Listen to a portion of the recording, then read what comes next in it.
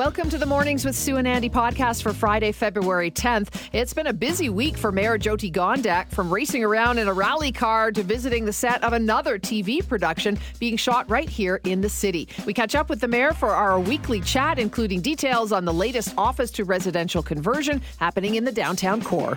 Every week we get our U.S. update from Global News Washington Bureau Chief Jackson Prosko. This week it was a different focus with Jackson as we caught up with him live in Adıyaman, Turkey for the latest on the search for survivors of Monday's devastating earthquake. Is the federal government's Just Transition Plan really just the National Energy Program 2.0? We talk about the impact just transitioning will have on workers in Alberta's energy sector with Dan McTagg, President, Canadians for Affordable Energy. This week, the Calgary Chamber releasing their priorities Calgary business community was looking at heading into the next provincial election. Joining us to talk about all the issues facing Calgary and Calgarians is Mayor Jyoti Gondek, live in studio. Welcome to the QR Calgary studios, Mayor. Thanks for having me back in. Live on FM and live in the QR Calgary studio. It's a pleasure to have you here with us. It's nice to have a conversation face-to-face. Much more fun that way. Let's talk about the economic investment in the city of Calgary. How do we continue to encourage economic investment and keep this business community growing and just getting bigger and better in the city?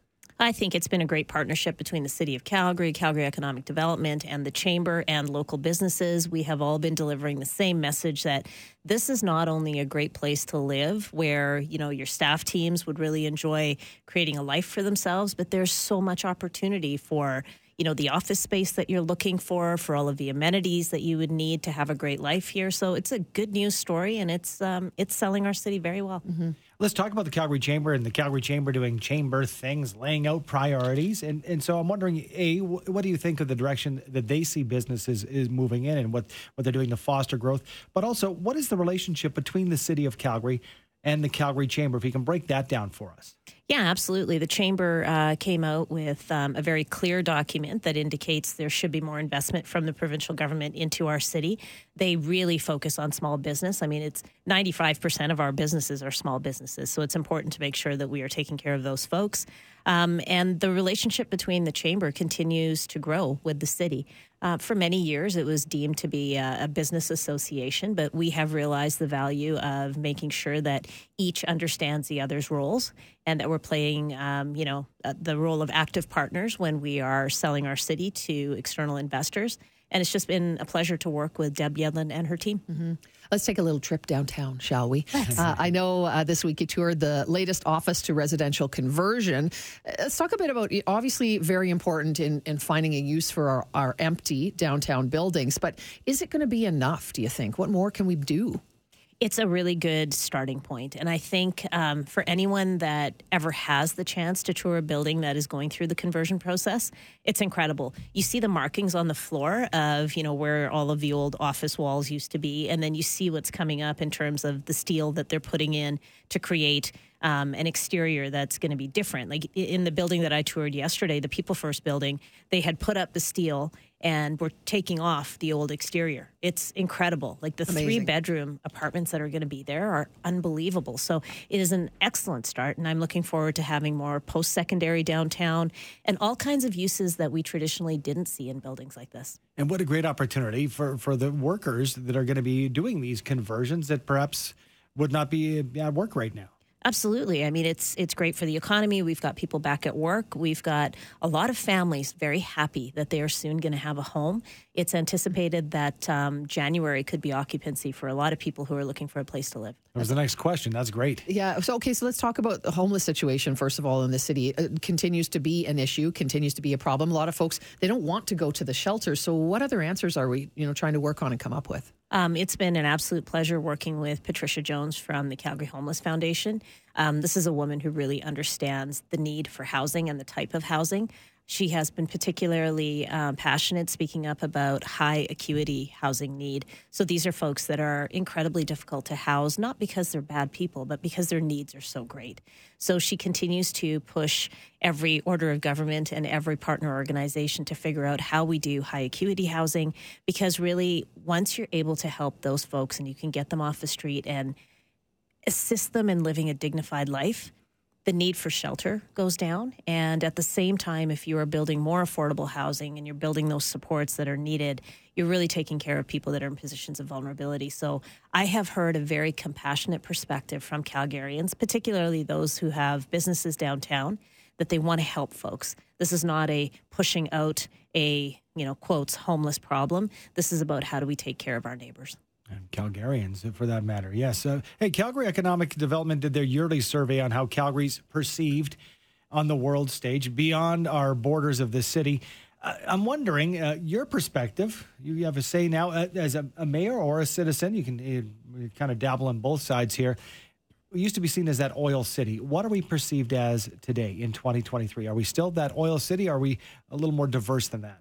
I think it's important to recognize the movement that we have made. One of the measurement points was, do you think Calgary has a diverse economy? And we moved up 6 points in terms of people feeling that we have a diverse economy.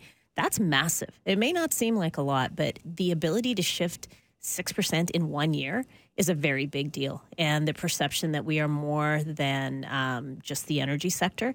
And I say this with great love for the energy sector. That's how we've been successful for many, many years. This is not a matter of replacing one sector with another. This is a matter of demonstrating that we are going through a strong energy transformation. We have a very diverse economy, and we are building on past successes by having a future that incorporates more businesses. Last week, you were in a rally car. I Yes. saw you zipping around the track. Nitro Rallycross was here. I think it's another example of, just exactly what you were talking about, that we have a great reputation across the country, across North America, around the world, that these kinds of events now really want to come here and be front and center for our people. Absolutely. And, good on Calgary Stampede for really laying out something different. If you go to that track and you're from Calgary or you've ever been to Stampede, it's where the chucks always happen, right? It was super cool. And to see Rallycross and get vaulted into the air on that 30-foot jump, that was unbelievable. So I have to say this was really well done on the part of Calgary Tourism, Calgary Stampede, to bring something different into our city. And the fans, holy moly, the lineup was just madness, and they enjoyed every minute of it. Yeah, it was awesome. From rally cars to, the productions that we've had, like The Last of Us, which I guess it's tonight, The Last of Us, by the way. You can watch Calgary tonight because It's a sneak the preview. Super Bowl, Super Bowl's on Sunday. To a different Great production, Fraggle Rock, for example. Yeah. So much going on.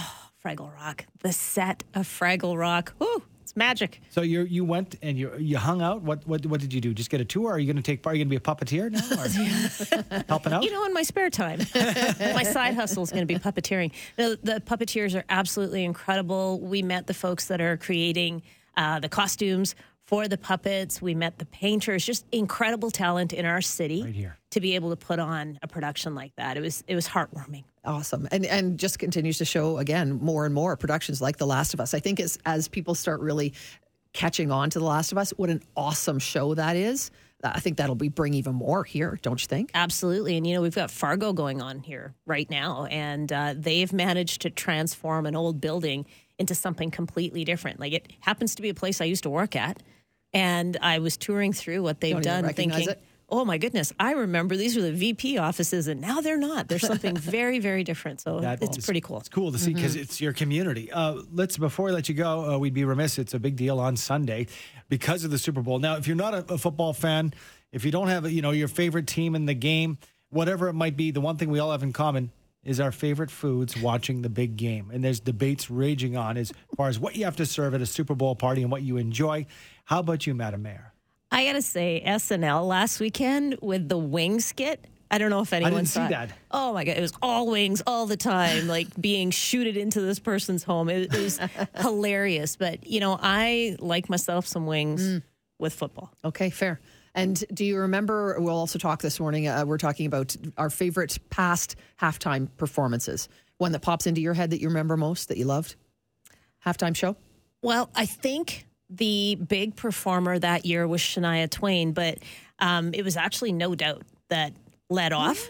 That was my absolute favorite. Okay. Yeah. Gwen No one has Stefani said was that. out there. It was unbelievable. You're always off the beaten path with your answers. I am a little bit, I like that about you. Well, thanks. Okay. If you want to come hang out with us anytime, you're welcome to drop by the studios at any point in time. Well, from what I understand, you have some Tops Pizza going on today because it's their 50th anniversary, so I might stick around. That we do. Breakfast pizza for the mayor, Andy. We need some help. Absolutely. Thank you so much. We'll talk next week. Have a great weekend. Sounds good. Happy weekend, everyone. The death toll in Turkey has climbed past 21,000 people following Monday's devastating earthquake. Joining us with the latest live from Adıyaman, Turkey, is Jackson Prosko, Global News Washington Bureau Chief. Good morning, Jackson. How are you?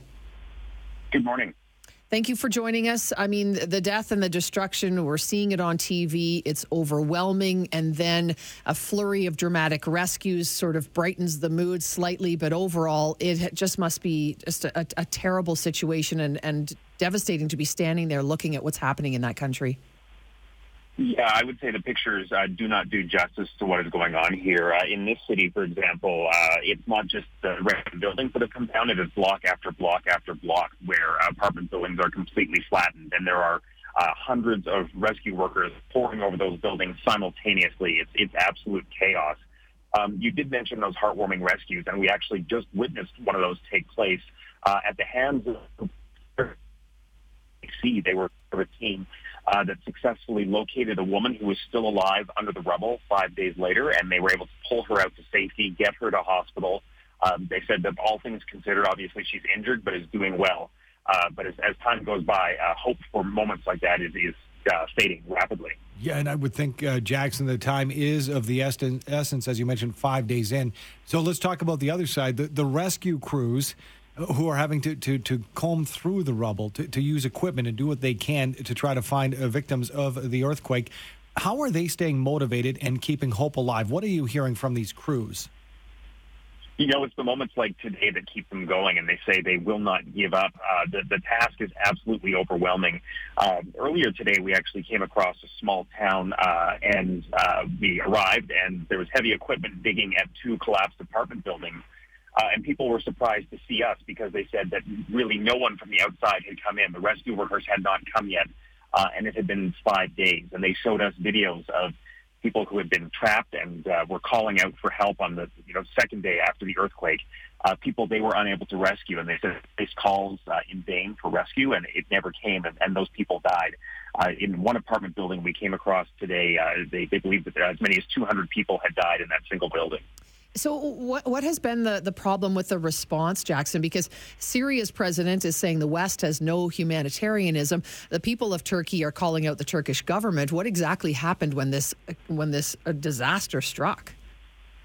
Yeah, certainly here in Turkey, there is a lot of frustration at the government response. And I think, it's a couple of things happening. People feel that it's simply not well coordinated, and people feel that aid is not being distributed in an equitable fashion. And that explains places like we went to today that had not seen any other relief.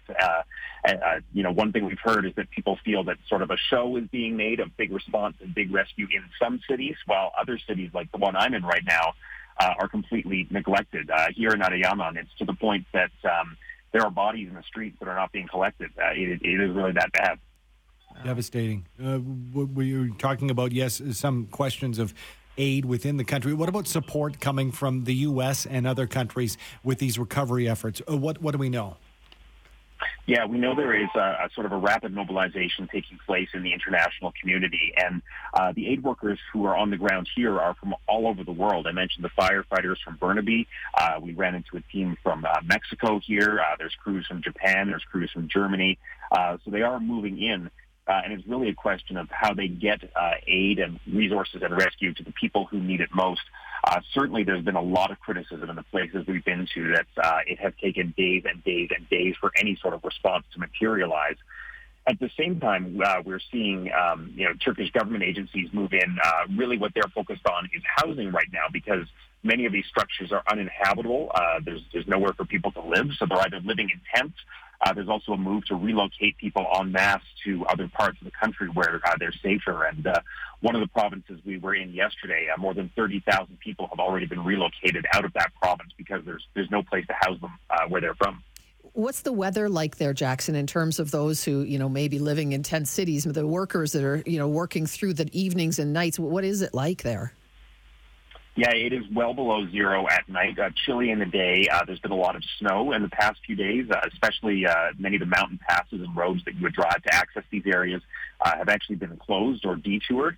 And it's a real concern, the weather here. What we're seeing is many of the people who are homeless or people who are watching over the rubble, waiting for the rescue or recovery of loved ones, are simply collecting scraps of wood and material to burn, anything they can find to stay warm at this point. Jackson, obviously the efforts in these huge piles of buildings that have been collapsed and workers working around the clock, but with such damage. I'm wondering, when it comes to infrastructure, are certain areas still without power and resources, surrounding areas, and how deep does that go? Yeah, absolutely. There's a huge lack of electricity, of natural gas for heating. Last night we stayed overnight in a city called Gaziantep, which is about 2 million people, and there was no heat available, and most of the towers were dark. And in that case, many people have simply left the city. It's kind of a ghost town at this point. Okay, so Jackson, we know the Canadian government is going to match donations to the Canadian Red Cross Earthquake in Turkey and Syria Appeal. Every donation made by individuals to the Red Cross up until February 22nd will be matched up to $10 million. You are there, you're seeing it live, you're on the ground. What can you say to people to maybe make them understand that we really need to help out with as many dollars as we possibly can? Yeah, I would encourage people to think about this in the context of their own lives. When somebody loses their home in the West, they often go back to collect a few precious belongings, and, they have somewhere to stay while their home is rebuilt. Here, people are collecting scraps of material to burn to stay warm because there is nothing left.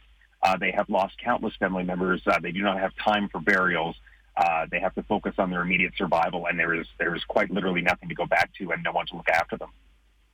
Incredible. We appreciate the update because we can't even imagine. We've seen the images, but I can imagine how much more impactful it is to be on the ground there, Jackson. Thank you so much for your time. Thank you. That is Jackson Proskow, of course, on the ground right now in Turkey. The National Energy Program of the 1980s nearly crippled the oil and gas sector in Canada. Well, is Prime Minister Justin Trudeau following in his father's footsteps with the Just Transition plan? Joining us to discuss is Dan McTeague, president of Canadians for Affordable Energy. Good morning to you, Dan. It is a good morning. Hello, Andy and Sue. Can we draw similarities between the Just Transition Plan and the National Energy Program of the 1980s, or is the only similarity the last name of the Prime Minister in charge of each program?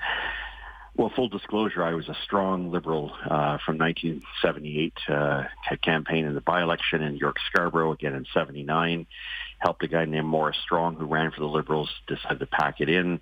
That name will be remembered by many as former chair of Petro-Canada and really the granddaddy of the World Economic Forum and all of the moves towards climate change and initiatives towards that, long before that was a thing.